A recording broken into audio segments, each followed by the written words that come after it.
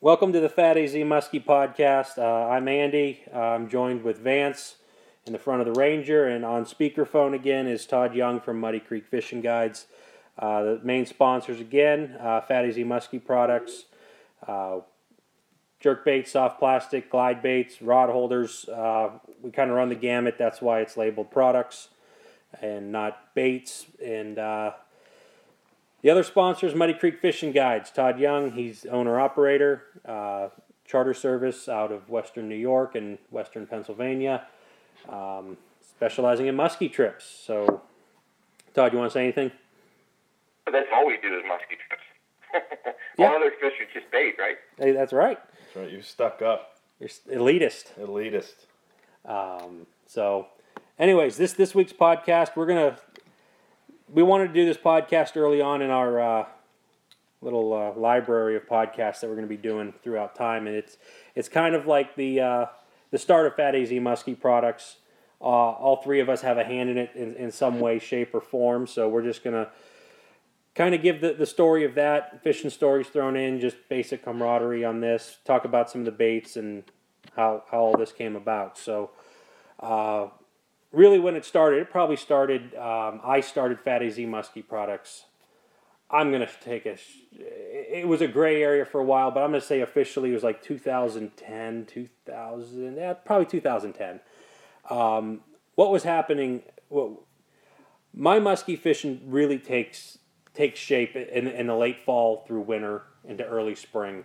It's like the exact opposite of most of these other guys. I like to bank fish. I know last podcast we talked about boats and stuff, but I never really hit on how much bank fishing I do. I don't put a ton of fish in the net a year, but about half of them come from me wearing boots, and that's where I cut my teeth doing all this. And it was that winter fishing, real late November through December, and we got a good tip on where to go, not knowing really anything. We just started fishing some of these holes, and it was probably that first day that we went out that we had really good success. I mean, for being novice at muskie fishing, going out and getting 3 pike and a muskie in an hour and a half really kind of skews your opinion, and it keeps you interested. And we were getting all the fish on soft plastic swim baits. Primarily, the brand we were using was Optimum. I don't know if they were huge in the bass industry, but there was a paddle tail swim bait, and it was difficult to get them, and the quality was just there was no. Were they decent size? I mean, was it more? Bass? They were bass swim baits. They were. This was when the big swim bait craze hit, in California. Huddleston came out. Optimum, they were one of them. There's several others out there, but it was just a 6-inch, whatever, Sassy Shad Mr. Twister. Mm-hmm. But I don't know. It was just what was there. I mean, I'm sure anything would have worked, but that's just what we had. Yeah, and I'll tell you this. I mean, already where we're starting this conversation, I mean, it just shows you how different the backgrounds are for all of us. I've been doing it for umpteen years, but this time of year that Andy's talking about going is like, geez. I mean, I'm never even thinking muskie fishing over here. I mean, we used to have closed seasons in Pennsylvania, and it's like that's deer season, and muskies is going to roll around here again in May when the season opens back up. So we do come from very different backgrounds on this whole thing. I mean, Andy's fishing. Andy's prime time is definitely not my prime time. He doesn't like the sun. He doesn't like I'd live under a rock right now if I could. Warm days in a row and get some stable weather. And I'm like, Andy, you got to come. Right now we're banging them here, and it's like, God, it's 86 degrees. I'm going to fry today. And I was like, well, yeah, but we need to go get fish. Yeah. And it's vice versa. In the middle of winter, I'm like, well, let's just go, try to let's watch hockey. Like that. So let's watch a game and stay in the heat. Yeah, I'm like, lake effect snow tomorrow. Let's go right now. They're on, but yeah, I'm like, how about we just stay in and we do some gear try to shoot something. Yeah, so we had really good success right early on. The fish were, and it was a good winter. You look back now at how everything aligned. I haven't had winters quite like that. The fish were, and these winter spots, they're river fishing. Those fish are not in the same spots every winter, but they're predictable enough to where you're going to find them eventually. So using these swim baits, and I didn't have that many musky baits. I might have had a half a dozen, and we started catching fish on these optimums. So like most newbies, you catch a fish or two on a bait, you try to buy more. Mm-hmm. I was buying out every one I could on eBay, and I think the average is like 1 in 3 or 1 in 4 would run. But when I say would run, you cast it out, and this is the extreme. Water that would stop moving, it would freeze. This water couldn't be over 33, 34 degrees. I know water freezes at 32, but I'm not going to say 32 because someone will call me out on it, call me stupid. So it's really cold water. So I'm taking a swim bait that's meant for bass weather, California, Florida, Georgia, and I'm telling it to swim in low 30-degree water temperature. So it's freezing. It's freezing. And especially when popping eyelets, busting reels. When you pull it out of the water. Your spool gets so thick you learn to go there with a half spool or 3/4 spool of line because your line's going to get humongous. Yeah, I think I'll stick to fishing in the summer. Well, don't say that yet. I still have to take you. And then you'll see some of these fish and how. So the paddle tail probably froze up too then. When you pull it out, but when it hits the water, it broke it. There we go. There we go. We dropped Todd one time. Let's see how many times we can do this. You there? No, it's got to pick up on Bluetooth. This is. All right, Todd, you there? Yes, I'm here. Okay, strike one. We dropped once there. We dropped once. If this keeps going, I'm just going to get different. I'm going to get a different thing. Or we can get a bet going. We're going to get an over-under. An over-under for the listeners. Gonna drop? The person who guesses the closest. Yeah. Or dead on. Gets a bait. Yeah. I'm going to sit in one spot. Is it you dropping or is it us? I don't know. I mean, I just all I did was walk over towards my deck, and I dropped it. So. Okay, so the poor quality that we were getting, and like some of the baits would not swim, and it might not. The baits might have been fine, but the baits just didn't swim. Some of them that would swim would go in on their side. Not that it really matters, but you didn't want that. And so I said, I can make something better.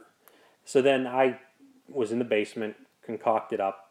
I met the bait that I first made. I dubbed the sloppy swimmer, which I'm gonna explain that name. It sounds kind of silly, but it we don't take things too seriously here.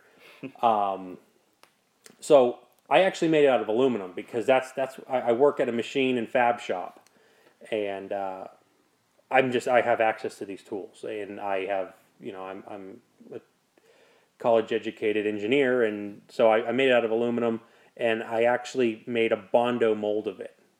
I didn't know where else to get stuff. I mixed up Bondo and put it around this thing, and it didn't have a lot of undercuts and stuff, as you could imagine, but I poured a couple baits.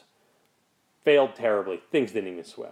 So then I found some of that Larry Dahlberg crap, that Alumilite stuff, and I'm like, oh, the silicone might be nice. So then I started playing around with that. As it got going, I finally got a tail that would swim, which it wasn't like, oh, strike one, oh, you hit a home run number 2. It took me like 3 months of screwing around this and that, finding weights, making a harness. Yeah. It was harder than I thought. I was also, like I said earlier, I was in extreme conditions. I was in really cold air temperature, really cold water, but I got it to swim the way I wanted it. I want to cast it out, I want it to hit the bottom, and I want to give it a quick pop of the tip and reel slow and have that tail swim. That's all we were doing. It was like automatic that winter. Those fish were picking them up. So it had to be tough to test. It was awful. I mean, because if you're going to a pool or you're testing them in a pool or whatever, and then you're going out. No, I was just going down to the river. So you were, I was just, give this a shot. Between icebergs. Yeah, between icebergs. I mean, there were times that we'd leave a big stick in and hidden in plain sight, we'd come there and we'd bust ice. Yeah. We would bust icebergs off and push them down the river. Yeah. And it was, but the fish were there. I mean, That's where your spot was. that was where the spots were. Yeah. And so anyway, so I got this thing to swim, and finally when I did get it to swim right, that is a little 6-inch paddle tail swim bait. I wanted some things different with it. I wanted the ones that we were using had a single jig hook out the top, and the fish were hitting it, but like you would lose your mind, Vance. Yeah. We were banking 1 in 10 fish. That was the average. Yeah. 10% of the fish that were hitting, because these fish are just coming up and grabbing it. And the bait's turning sideways. It's a jig hook. So it's tough. It's tough. It's tough hooking up anyway. with them. Yeah. They have to hit it perfect. They got to hit it perfect. You got to set the hook, and it's Yeah. just like a garbage bag out there when it's this cold. And Yeah. so, anyways, I said I'm going to make this bait. I'm going to design it for muskies. So I put all this thought into it. I'm not going to go into all the super details of it. And one of the first times that when I got it to run, it comes in with a belly roll, like the belly swings back and forth, and it kind of does a wander and stuff like that. And I pretty much said, this thing looks like it's drunk. How can I incorporate that a little bit? And one of the funny things was that, like, when the sayings that my friends had, like in high school and stuff, was it's sloppy drunk. So Yeah. we just took, sloppy begins with an S, swimmer begins with an S, and it's a swimmer that's kind of drunk swimming. Yeah. Anyway, sloppy swimmer. That was born like that. Yeah.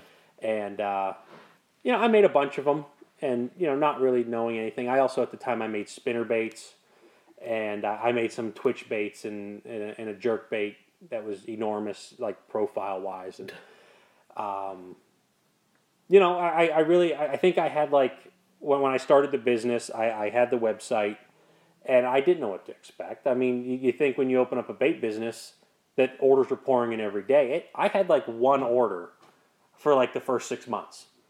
And Well, it's a very tough market, it's especially with spinners and Right. soft plastics. yeah, but I just shotgunned it. I said I Yeah. gotta figure out.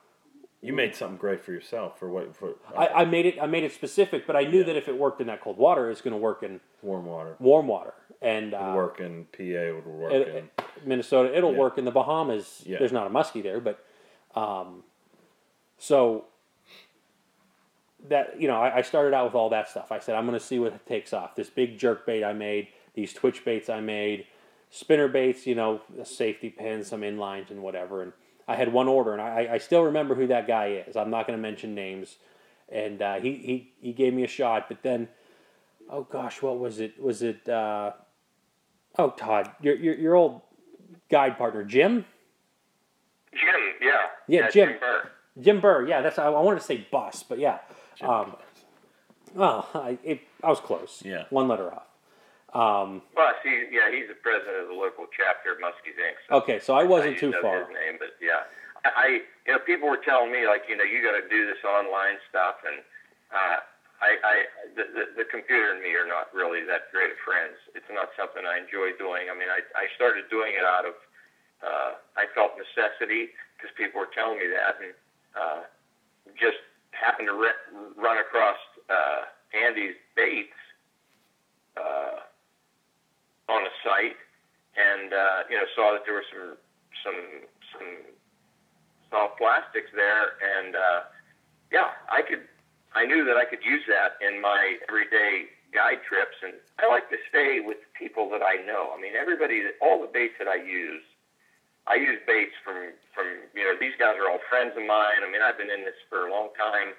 I know the guys. I like to stick with this guy. This guy's from Edinburgh. He's a little bit north here. Let's give him a shot. Our local club, Jim Burr was the president of the club at that time. Yeah. And we were having a little show. I said, hey, try getting a hold of this guy. He's making some rubber baits up in and I had no idea. I mean, I didn't know if Andy was doing big business, no business, little business. I knew nothing about it, but I was like, I did it for my own Your selfish reasons. selfish reason. I was like, I want to see these rubber baits, and if this guy wants to come down here, I'll go take a look at them. And that's how that got started. And Andy can go from that little show. Jim and Yeah, that little show was just I had no idea. I think it was free. wasn't it in August or something? It was all out of kilter. Like, At the state park. is it the Moraine State Park, which was like, Yeah, Moraine State Park. The state people let us open up it used to be a restaurant, and they let us open up the building. And Andy came down, and I brought like, we'll booth there for my guide business because we did trips there at the time. I still do some trips there, but not too many. And Andy came in and brought a bunch of his stuff in, and I brought everything. I didn't know what to you expect. brought all your stuff. Yeah. I brought everything I had. Guns a blazing. Yeah. Everything. And there were probably 4 or 5 vendors there.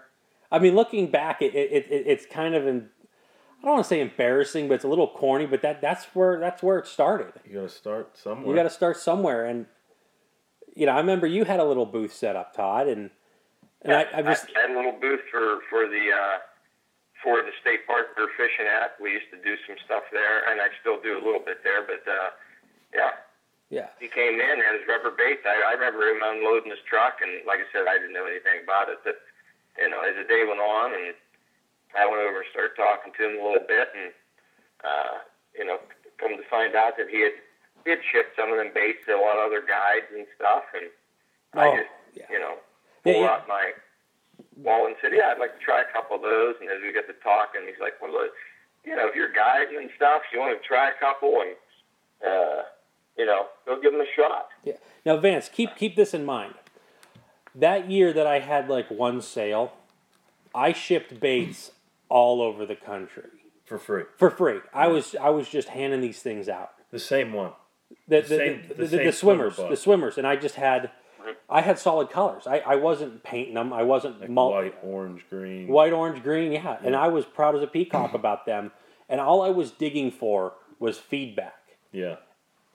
And it's it's pretty much curious if they would work other places while you were. Well, I just wanted breaking. I knew that if someone had them, someone's got to catch a fish somewhere, and you just need a spark to start the fire. Yeah. It was the biggest disappointment.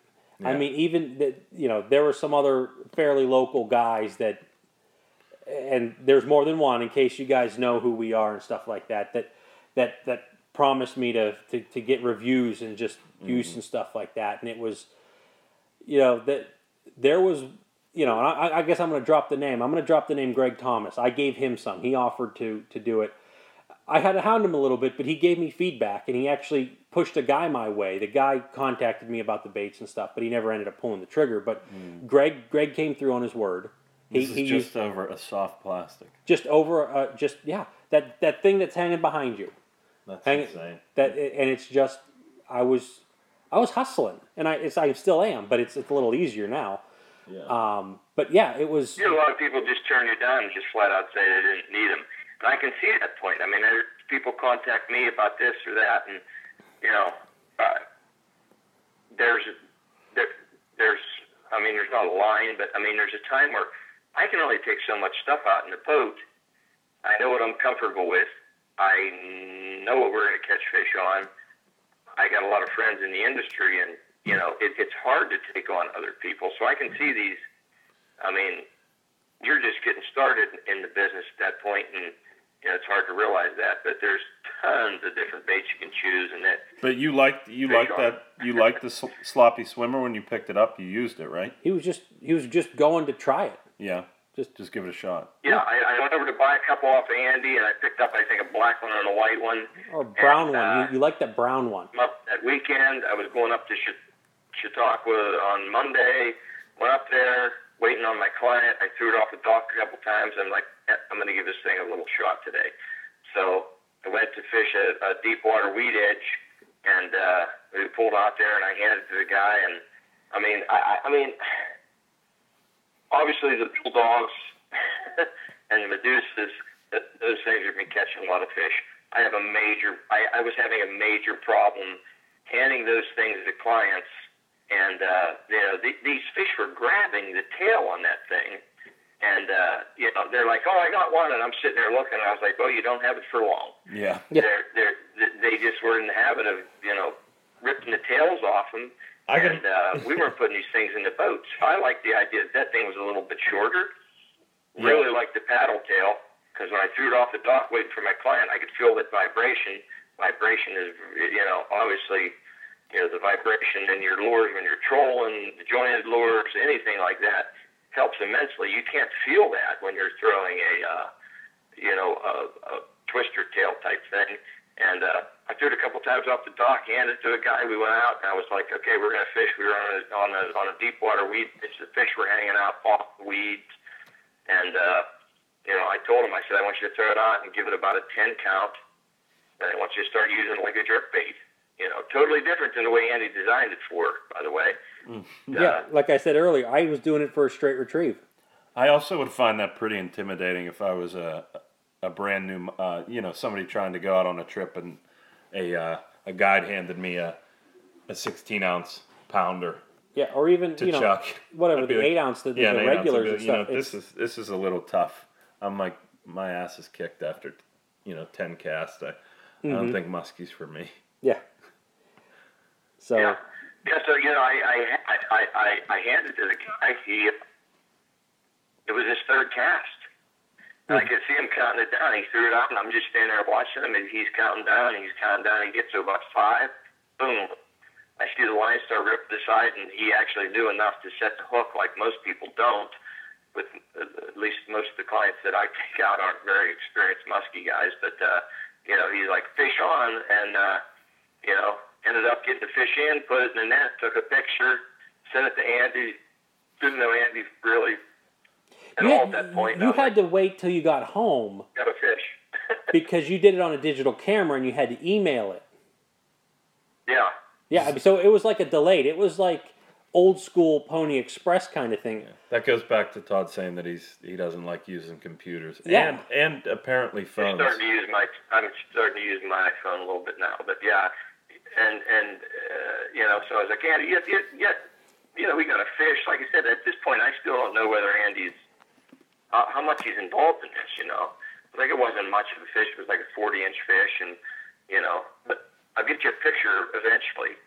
I had to wait till I came home from your trip to send a picture. And I just remember the email that he sent me back. He's like, "Oh, that's not a bad fish at all." Yeah, yeah. And it but outside, that was the first fish that I knew someone caught other than me. You got your feedback. I got my feedback. I got a photo. And Todd gave some feedback that was not all praises. He said, "I want to see bigger split rings. I want to see some other things change." Mm-hmm. I forgot about that. Yeah, you critiqued it. Well, yeah, I mean, that's perfect. That's perfect when you're trying to make a product. Yeah. Yeah, because we had to cut the hook, and I couldn't even get the damn little split ring off. I don't like that little stuff. I like the big stuff. Yeah, and but it's I like something I can work with. Yeah, that's right. I forgot about that. Yeah, it's coming from Andy's never forgot how you reamed him. Yeah, I cried. That night I cried. Yeah. I was like, this little split ring ain't going to cut it. You need something bigger. I need to get that hook off. Yeah, but that was also one of the first times that I heard, I'm like, you're cutting the hooks. Yeah. I was isolated. Like I said in the earlier podcast, I'm in this little thing where I had I was brought up, that Optimum swim bait was a bass bait. I was fishing with bass gear because the guy I was fishing with was a bass fisherman who part-timed pike and muskie because I had an interest in it. Mm-hmm. And, then I kind of met my one friend Tim, which he'll come up a lot in future podcasts, just stories that is always me and Tim fishing. Mm-hmm. And it was like, well, that's a 100-pound split ring. Why do you need anything more? And so it was just, I had no other, I thought I was King Tut around here.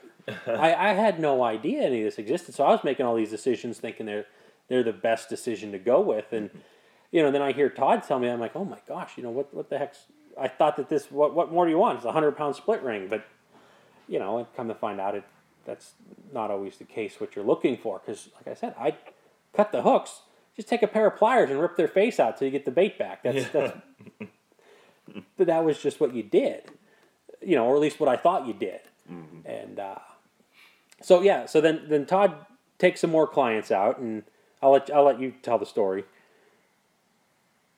Oh, geez. It just went on from there. We started using those baits, letting them sink down. I can tell you this. I mean, we're trying not to do a commercial here, but we are talking about how this all got started. And, like I said, it's real obvious that Big Rubber catches a lot of fish.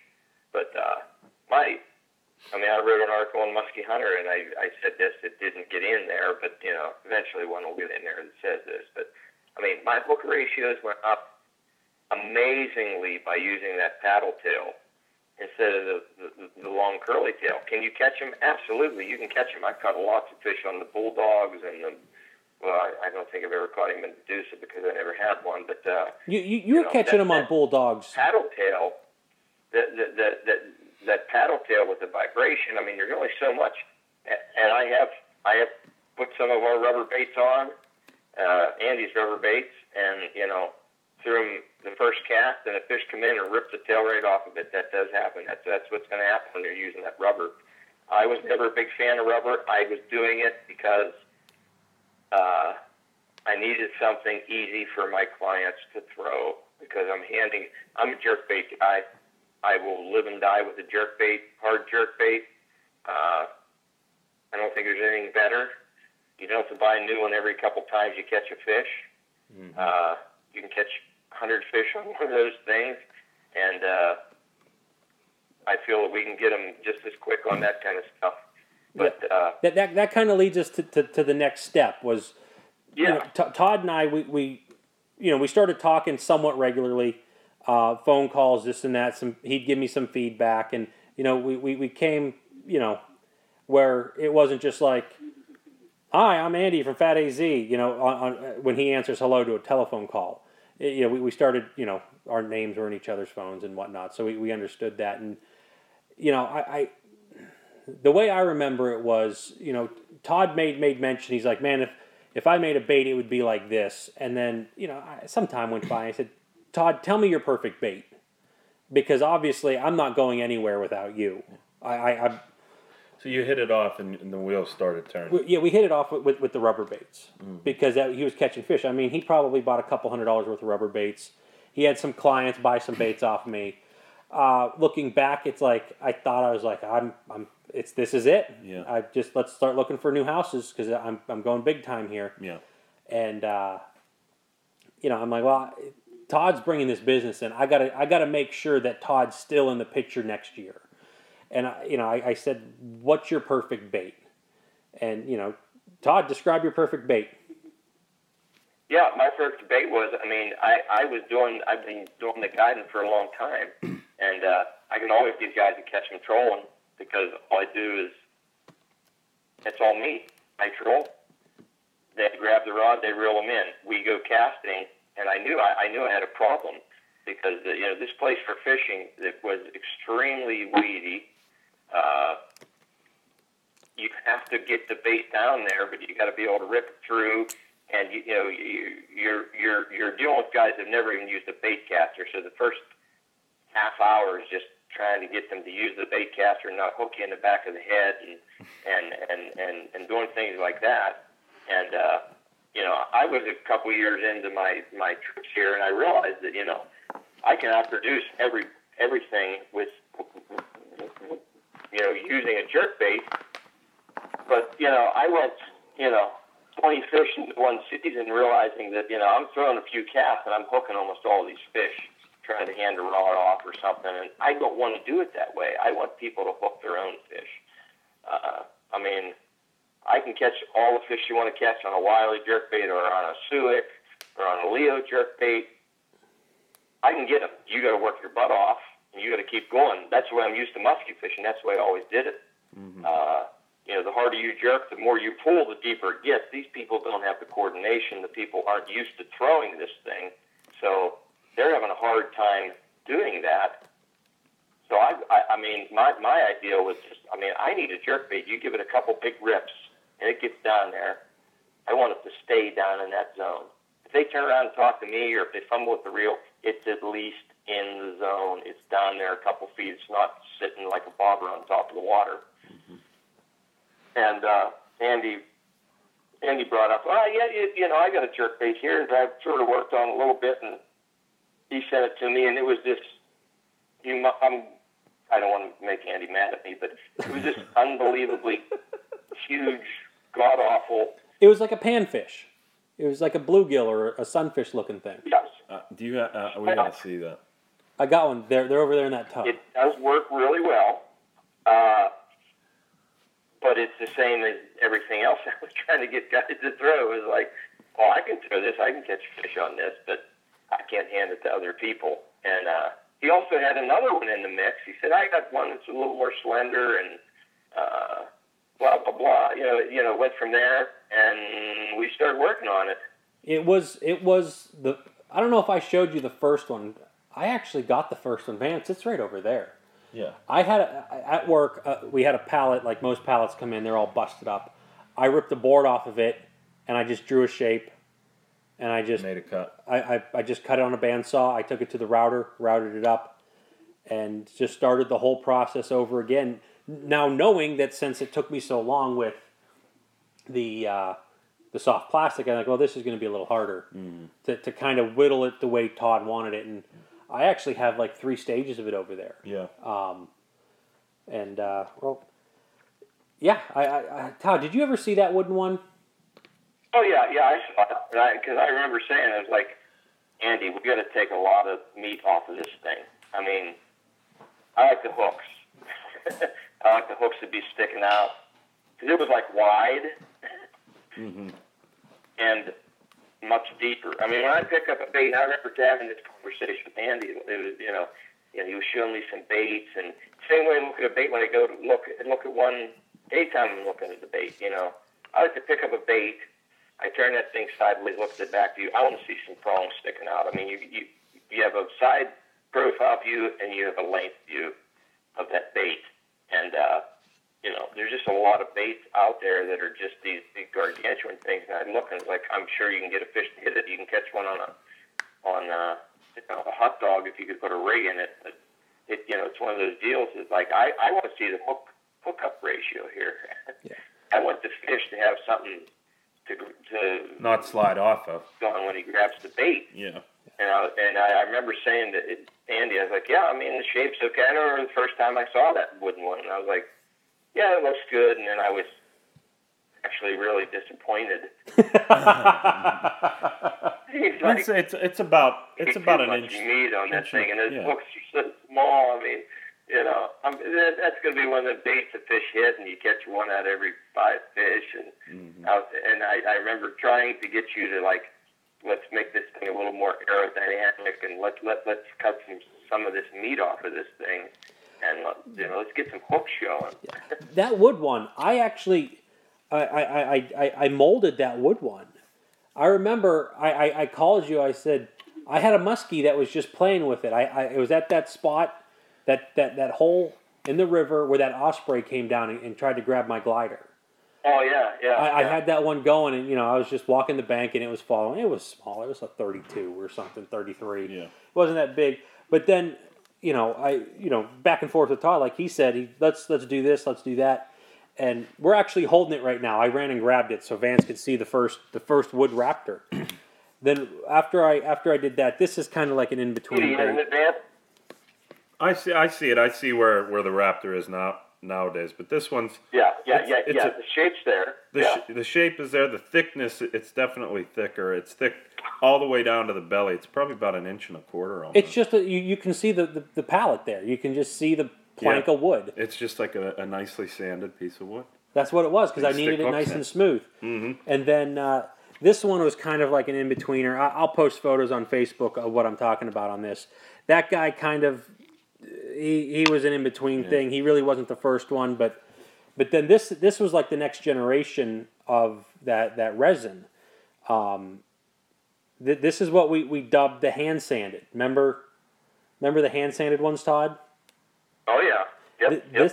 This was... I had this blank, and one day I said, there's only going to be one way I'm going to get this thing smaller. And I took some rough sandpaper and I sat in my basement for and hand sanded this. And just started ripping and tearing until I got it slender like this. Yeah. And God, that's a lot of work. I'm trying to think. I think I molded. I molded this, and then I went out and I started catching fish on it. I have a couple. I have a couple rivers I can go to. I went there and I caught a few fish there, and it was just unpainted, white, no eyeballs, just 2 hooks on it. That was a point that Todd made sure that he wanted 3 hooks, but I was fishing with 2 hooks. Oh, that's right, at 2 hooks. Yeah. The 2 hooks, and the way we were doing it was, we were like, just this mold was just weird. It was like giving birth to a raptor. The way we were ejecting these things. Evolution. Yeah, it was evolution. Evolution of a raptor. Yeah. First one grew on trees. The next one's being birthed out of silicone. Yes. And gosh, we had things all over the place with that. I didn't want to paint at that time, and Yeah, that's right. because I actually had to paint out of necessity. But of those blanks, were you using the white ones or what were yours? Yeah, I used a little bit of the white ones.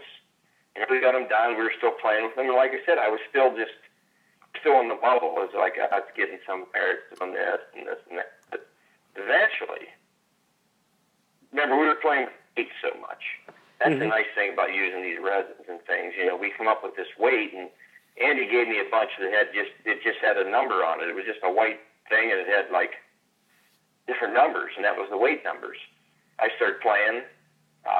Yeah, tell me which one you like. One of them is like, here's, tell me which ones you like. And I'm like, here's the number we need right here. This is the one. We need to hit this number. That thing's looking good. And it just went from there. Andy started painting out of necessity, and they were still in the. When I can't even remember when was it that I caught that really big one with those clients. We were still using. Everybody was using rubber. The swimmer and the senior in the boat, because that rubber bait is also the sloppy swimmer, sloppy senior. Was the 8-inch version? There's 3 different sizes. Super senior wasn't around at that point, but I had my clients throwing that, and I was just. I said, Andy, just paint me one up gold with gold on it, black top. Now we call it Gold Rapala. Still, probably the most go-to color I would ever grab. There's a lot of good colors out there, but I hate that color. And I hate it. Clients, they were throwing out the front of the boat doing that, and I was pitching out the back of my boat every once in a while. We had a bad algae bloom going on, and I was throwing up towards the weeds just to make sure I was pretty close. And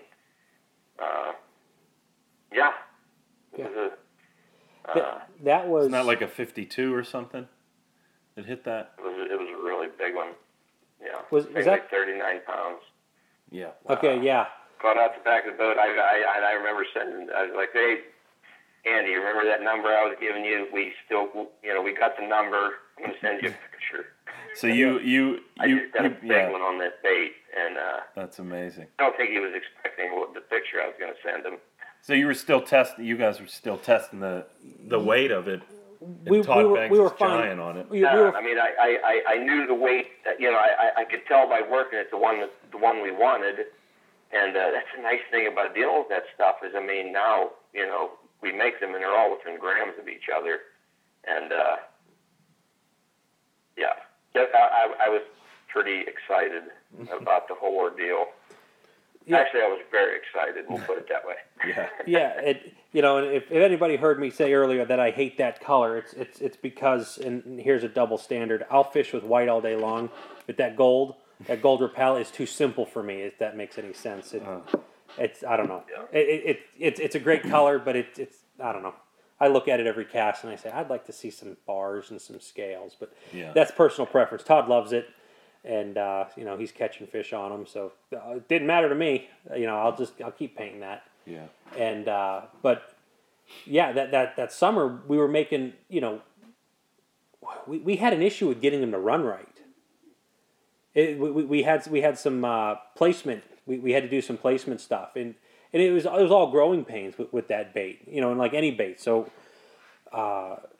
Going from 2 hooks to 3 hooks changes the balance and this and that, and especially when you're trying to go for that stay down in the water column kind of thing without sinking, or sinking too fast or floating too fast. And, and the paint process evolved, from, you just got to figure it out. I mean, this stuff was all still fairly new, all that urethane stuff, and you had to figure it out. It was not an easy road, but, we went down it just fine. It takes time. So for all the bait makers out there who are getting started and whatever, just listen to what we're saying. I mean, it's to stay at it. You'll eventually get it, but don't expect a home run right out of the gate. Now that does happen sometimes, but so we're working, and we finally get things set up right, and Todd gets that big fish, and that was a fall fish, and that kind of took us into winter, right around show season. And then what was it? Did we end up getting a booth at the Butler show together that year? This was 2012. You caught that fish. That was the year my daughter was born. Yeah, that's the year that we started doing the baits sort of together. We didn't have a booth together, but you were like on the other. You were around the corner from me, and guys were looking at the pictures, and guys were asking me, well, we caught a couple big fish on or whatever, and I sent them over to you. We weren't even partners in the business at that point still. Yeah. I mean, this is still a very new endeavor.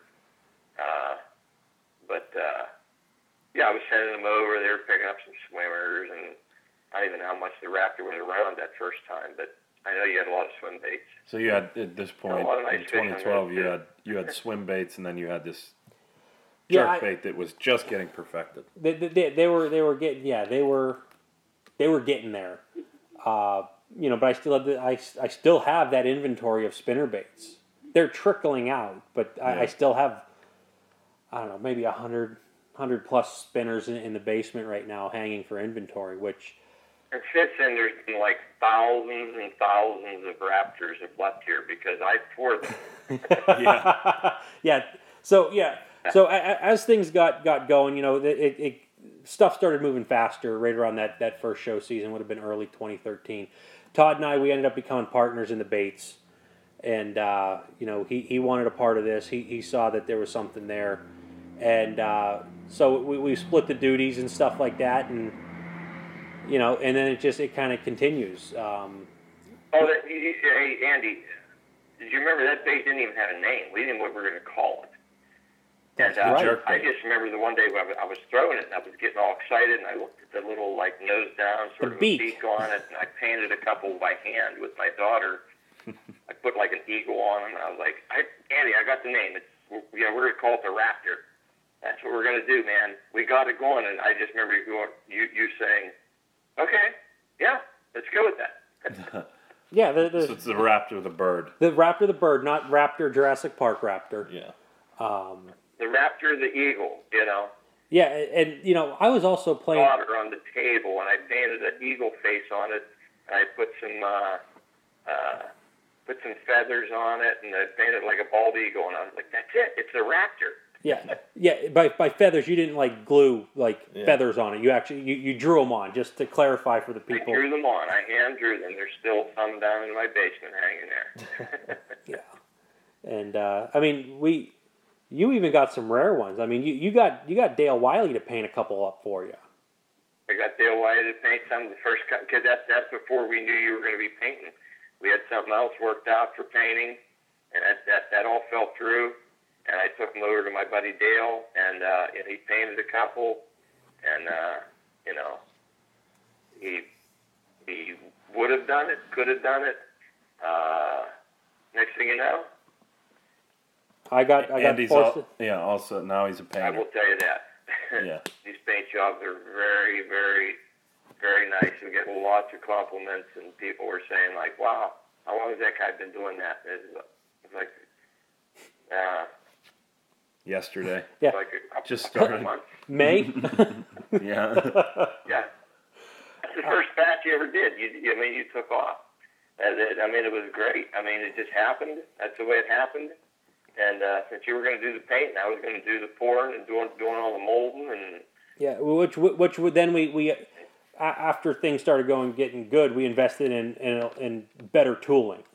We graduated from the silicone, and we got aluminum molds, and now we're more consistent. But before that, what we referred to earlier is the hand sanded blanks. I had to make this into a 3D CAD file. Yeah. So I had to sit down in my basement some more. Well, it wasn't my basement; it was our spare bedroom where my computer was at, and I had to draw this on an outdated 3D CAD system.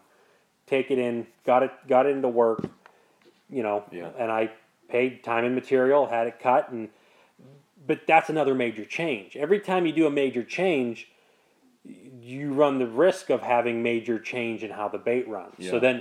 So what we worked up all the way up to that point, now you got to cross your fingers. Yeah. Like the tough shad thing. What was those wood tough shad? I never ran a wood tough shad. Todd, what? They used to be wood. Yeah. I mean, when he first came out with that bait, I mean, they were wooden. They wiggled like crazy. It reminds you of like the way the baiters run now. Mm-hmm. He went to the plastic. It changed the action completely. Yeah. They put some lead in there and all that. The time that he made the decision, John, to go to plastic, you invest a lot of money to do that. And in all honesty, the bait came out, didn't run anything like the others, but the proof is out there that It still catches fish. he made a very good decision. He made a bait that was getting punched out in plastic, and I don't run my wood ones anymore. We'll put it that way. Yeah, so it was a complete change. Yeah. Despite how The complete change. how critical you were on measuring everything, and I can't speak for Tough Shad if he was shooting for this, Yeah. or shooting for that, but it's still it's out there. The shape has changed. I have some harder lines. I have some ridges and stuff, and it was just how I could model the CAD drawing. We got that cut. We got the aluminum tooling, and now we could do what I call production. Now it's not injection molding production where you're dropping 8 parts every 30 seconds. It's more labor intensive, but it's an honest way of doing it faster than one at a time. Oh yeah. And fighting with this stuff, but Consistency, that's the thing. You can make them consistent when you deal with that stuff. When you deal with these wood baits, you're trying to make a jerk bait. I mean, a crankbait doesn't matter all that much. You're going to put the lip in, it's going to do what it's going to do. Even wooden crankbaits, you grab one that goes deeper than next, and they're made exactly the same. But, for this jerk bait, trying to keep it neutrally buoyant, you got to hit it very, very close there. And, hitting that number, Yeah. Well, you hit that number. you just can't do that with wood. yeah, Yeah. You just can't. You Because hit- you can take a piece of wood and you lay it out, and then you add your weight. Ugh. And every piece of wood is so much different. Yeah. Absolutely. That's what makes it. Like I said, I don't think it matters all that much in the crankbait industry because you put the lip in there, they're gonna fluctuate a little bit. But man, making jerk baits. Yeah. I can go into a lot of stories about the way the guys make the jerk baits and out of wood, and drilling lead out, putting lead in. If you want to try to keep them consistent and not just throw them out there and make them, that wood makes a huge difference. That's why this stuff that we're making these baits out of makes a world of difference. Yeah. You hit the correct number on the weight, and then you hit that magic number, and then you hit the magic number for muskie. You banged a 50 on it. yeah. But I could talk about that when I first started fishing for him. I had This is I had a where hand-me-down. we're I had a hand me down. When I first started fishing with my uncle, he handed me whatever lure, and I was like, okay, I'm going to use it. Well, he handed me a wooden reef hog. It was an orange reef hog, all beat up and whatnot. And I caught a 52 on it. And that was my first fish. Muskie really fishing for him. And then the next year, I caught a really. You know how lucky you were, man. I know. Todd, how many fish before your first 50? Yeah, like 735 or something like that. Well, yeah, I caught one before that on a worm and a bobber, but that didn't count. I wasn't fishing for him. And it was like I don't know, 25 inches. I was about 7 years old and I wanted to get it mounted. But so I was using that thing, and the next year I went out and I got a 48, this beautiful barred fish off this same bait. So naturally I wore the paint off the thing, and I noticed within that year I was using it so much that, I mean, it took, I'm younger, I'm in shape, and my butt was getting kicked working to get this thing, 2 foot under 2 foot underwater, and eventually it stopped working, so I retired it. And how I kind of get brought up in this mix is how I am here today with you guys is I went out on a trip with Todd. I was in the phase of renting boats, and my magic lure was stopped working, and I wanted to sync up with a guide and just try to learn, to see if I could critique what I was doing to put more fish in the boat, and I stumbled across Muddy Creek on the internet. I called up Todd, and we went out for a charter, and I was on a family vacation. I broke away from the family for 8 hours, and I think I brought that lure. I think that was like the last time I used it, and it was an orange reef hawk. I mean, it was terrible. The thing would float. It just looked like a topwater lure when it was all said and done. It just stayed up no matter how hard I was working it. And we went to some spots and whatnot, and Todd handed me the Raptor. It was the first production of it. It was a little bit different than what you can get nowadays. But man, I picked up that thing, and I'm used to a bait that basically, my magic lure that is on top of the water, and this thing, I chuck it out there and it was gone. It disappeared under the water. I was like, I can't see this thing. This is nuts. I mean, it must be down there, what, 5 feet, 8 feet? I don't know. I couldn't believe what I was using. It was easier. I wasn't fatigued. I was just like, this thing is amazing. I can get it right where I want it. And I just knew that was, I couldn't believe there was something else out there. Now, we didn't catch a fish on that trip. We did nothing. It was like the second day of the whole season. That was a trip in August, if I believe, that we had no hookup. No, we had one follow. There are days where we have 3 and 4 hookups or whatever. Yeah. We don't catch anything, but we had nothing. We saw some fish though. I think we only saw one. You might have saw the other one, but I know that I for sure saw one, and I was thrilled. I thought that I couldn't believe it. I just seeing him at that point when I was muskie fishing was something else. Now, granted, I didn't get out much, but we didn't see. We saw one fish, but and Todd was just like, here. At the end of the day, he said, "Here, take this bait, use it." What color? It was walleye. It was a walleye? It was a walleye. I still have it. Yeah, it was a walleye. It was brown and a white belly on it and whatnot. And I thought that was fantastic. I didn't put that. I didn't catch any muskies on it for on that trip or anything. But I just knew that eventually, this was going to work. Mm-hmm. I just had to get out more.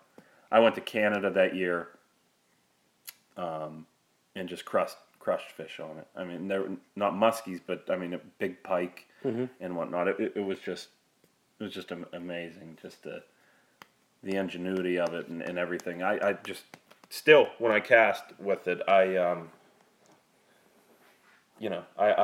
can't believe how deep the thing gets in my boat when I'm casting nowadays. I mean, I'm using the jerk bait. I'm using that thing. And I can tell you right now, I can't. And that's all it. It was all about the ease of it. You can just hand it. I can hand that bait to someone. You can pull it a couple times. I don't care if they turn around and they start talking to me. Yeah. Or if they fumble with the reel. At least it's down there in the zone And that's the big thing. I mean, I have friends that are in their 70s that very dedicated to other lures that come up and buy them under the under the radar at the show, like saying, I don't want these people seeing this stuff, but thanks, man. This has made it so much easier. It extended years on their casting. Yeah, absolutely. And I can work this thing. Oh yeah. Getting people that have never even thrown it. I mean, our first fish of the season this year. If you check out the Muddy Creek website, there's a little video. I mean, this. I'm not going to call her a girl. I'll call her a lady.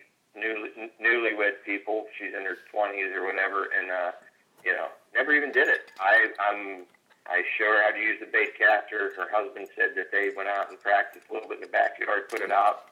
Hour into the first trip, bam, bam! I could tell right away. I said, if you guys can do this, we're going to encounter some fish today. And first fish of my season this year was 45 and a half inches by some really nice young lady that a first-timer rookie. Never caught a fish before.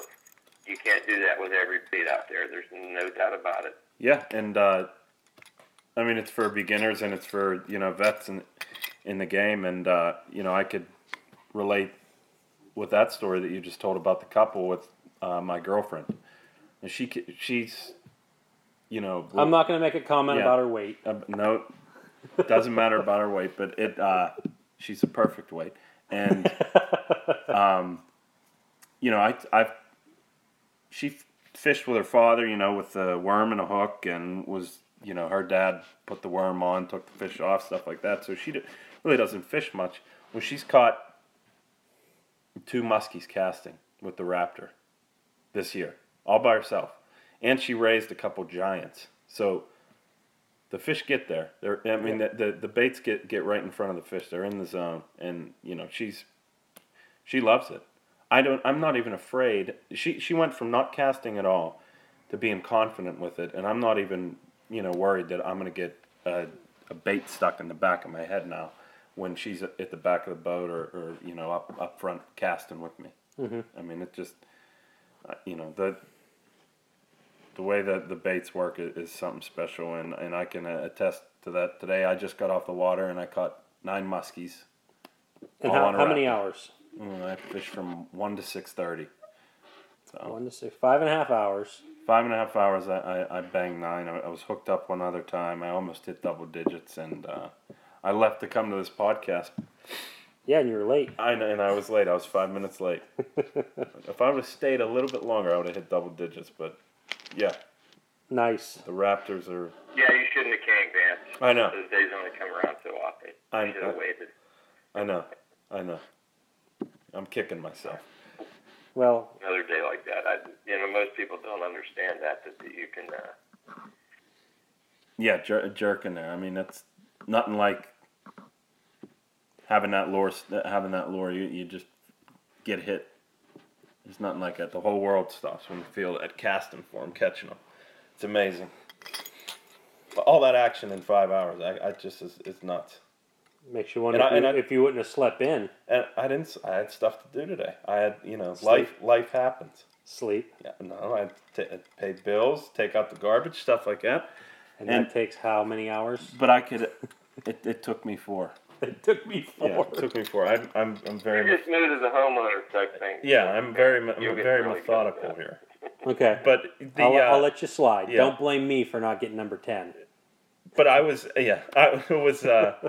I could tell you that. Doing the jerkbait thing over. There was other people fishing around me. They were using the run-of-the-mill musky hunter. They were tells using you what to use. Topwater bucktail, soft plastic bucktail. I was saw them. They saw me dip my net 9 times. I mean, sometimes those fishing over here. The jerkbait. I mean, unbelievable how it works. Yeah, it outfishes the other stuff. If it didn't, I would be using it.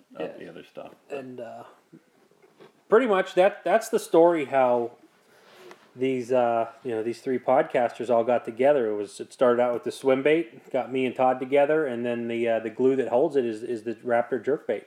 And we have other baits out there. I mean, we got the glider. Andy come up with a glider. Once again, it had 2 hooks. We put 3 hooks. We changed it. We made it bigger. And well, we changed paint processes a couple times. I mean, all of this stuff is nerve-wracking when you make those changes. Oh, that's what it comes down to. You guys are creating something, but you want to tweak it. But then if you tweak it and it's wrong, you're starting all over again almost. You're going back. I mean, you're trying to get different things. I mean, for any of the bait makers out there, they know exactly what we're talking about. But it is. You got something that works, but you want to change one part of it. You could open up a can of worms that you can't get back, and you gotta just okay. I'm gonna start back. One thing to make a bait that works. There's one thing to make a bait that works consistently, really well, and that's what There are people out there that do it, and there are people that don't. And I knew, when Andy and I got partnered up in all this, it was just like I don't want to do any, till you bring something really out and show it to people. I want it to be right, and Andy did too. I don't know if Andy knew what I thought was right with what he thought was right, but I didn't know what to think. I was a soft plastic swim bait guy. Yeah. Yeah. I said I have to stay with Todd somehow, in order to slingshot this thing, because I can make the same thing over and over again, this exact same. That's what part of the tool and die and the fab thing that I do is you design a process, and people will just take anything, block of wood, block of plastic, whittle it down, and just make a shape that they think's cool, but it's not conducive to manufacturing. So, Todd knows what he wanted, but I had to make it manufacturable. Yeah. And we had to, and there's a balance. There's, okay, we got the 2 hooks working good. Okay, we'll go to 3 hooks. And then, some of the early paints, they looked good, but they wore through real easily. So then we had to change to a harder clear coat and change some of the base paints. And, we had a couple changes of shape and just how these look. I mean, you can see. Yeah, our glide bait. I mean, I never had thrown a glide bait. I mean, some people love glide baits. To me, it was just it's too slow. I want to rip that jerk bait and make those fish eat, because that's what they do with jerk bait. They just eat them when you rip it. The glide bait's just like back and forth, and it actually was sort of drives me crazy. And we come up with a prototype, and he gave me a couple. We had a 2-hook one. That 2-hook one ran really good. Yeah, the 2-hook one ran really good, but I was getting a lot of misses. But I think it was the second fish we caught on it was a 52-inch fish. Yeah. Or third fish. The old saying is when not the old saying, it's something that kind of happens here until Vance broke the streak this year, was when Todd and I make a bait together, or even the swimmers, every bait that Fat AZ has, I catch the first muskie, Todd catches the first 50. Yeah. That was that way until this year when we had that prototype bait that was sitting in the water next to the boat, and that fish grabbed it. Oh yeah, Andy handed me his rod. It was on my rod. I said, switch me. Yeah, he was correcting me of how I'm supposed to use proper reel setup. Yeah, proper reel setup, and I thought it was fine. I got that prototype. I got one of those prototypes. I got to start throwing it, because if you guys now got the first muskie, it's time for me to get to 50. There you go. That's what it is. But Andy handed me his rod. I chucked it out there while he was explaining stuff to me, and I was just like, yeah, okay, yeah, all right. And then all of a sudden, this thing just comes up, and I was like, oh, a fish. It was hysterical. But I think you had a tough day that day too. I think we didn't end up getting. Well, I had to leave early. You had to leave early, but I caught the fish on your rod. You caught that fish on my rod, And then I caught another one, and then I caught one. I caught one on a Gold Rapala Raptor. there you go. But you know, you had more fish than me, but I had big fish. Yeah, but I felt bad because you handed me your outfit, and I caught it on there. Well, it was a castaway. That's all it is. That's what happens when you try to be nice. Yeah, I was fixing it, and then I gave you back your reel. You're like, oh my gosh, this is so much easier to turn. Yeah, I can attest to that. You know, I've caught a lot of fish this year. It's probably because of that. You've shown me how to properly use my reel. It at least doubled your fish catch. Absolutely. At least a slight adjustment on the braking system of your reels. Yes. But yeah, same day, Vance, you had today. Yeah, 9 fish. Remember those days? They don't come around all that often. I know. I'm telling you about this day. We talked a little bit before we got on the phone here tonight. You know, I've had days like that where 10 fish casting or something. It's like, oh yeah, you get all excited. And you go out the next day and you get zeroed. and then you're back to reality. Yeah. Yeah, catch one on the third cast. I mean, there's actually days you sort of feel sorry for those goofy things. And it's like, oh Jesus. So yeah, they don't. They come around every once in a while. Yeah, right out of the gates, first cast. It's a day you're going to remember. Yeah, absolutely. Raptor jerkbait. Unbelievable. Yeah. But yep, that pretty much wraps up the explanation of the personnel here at Fatty Z Muskie. You know, in a future podcast, you know, we're not trying to make this a giant infomercial, but it was all relevant to how all this played out and why Todd's on speakerphone and Vance is here with a mic hooked up and I'm hooked up with a mic and talking about all this. But you know, we'll deal a little bit more with the baits and stuff and some of the rod holders in a future podcast. But it was we're just trying to build the personality that the people, you know, you guys listening can kind of get a feel for who's what and recognize the voices and whatnot. So, and there's no doubt we have all extremes covered here. I mean, you're dealing with Andy's a river guy, small water, you know. Side console. Vance is getting into it, and you know. He's the tiller. Long time, a lot of places. I mean, we're all doing 3 different things. We got 3 different boats. We talked about that last time. I mean, very, very extremes here. But we're overlapping with each other a little bit. Yeah. So we get Andy up there. He's got some fish on some of the. That big water. I just like you were saying earlier with the glider. It was kind of boring for you, back and forth, driving you nuts. For me, I can go into a spot, and I'm going to show you this spot, you know, these spots, Vance, if we get a good fall with not a lot of rain. That glider is going to be your saving grace because it's going to take your cast and make it 3 times longer duration to bring in. Yeah. And when you're casting in literally 18 inches of water, you're not ripping a raptor. Yeah. But that's my style of fishing is, well, I just walked a half a mile to get to this hole. Yeah. And I could rip a raptor three casts and just comb this area out, or I can take 3 casts that take 10 minutes with this, and it's just it's a different mindset. It's a slower. Oh yeah, it's all different. I mean, those places. I couldn't even believe some of those fish you got in there. I couldn't. You know, there's muskies in that spot that right there, and that. Yeah, I did. I drove you by some of those. I pointed out. Yeah, and like what? This isn't a lake. This isn't a Great Lakes. This isn't Canada. I can't believe it. There's muskies in there. This is a 20 by 40 foot hole in a river. Yeah. It's, I'm like, where's my boat? Yeah, don't cast over there. There's a log, but you can walk out and get your bait if you need to. You get hung up in a tree. Yeah, the joke that Todd and I have is I like to fish in the shade. Yeah.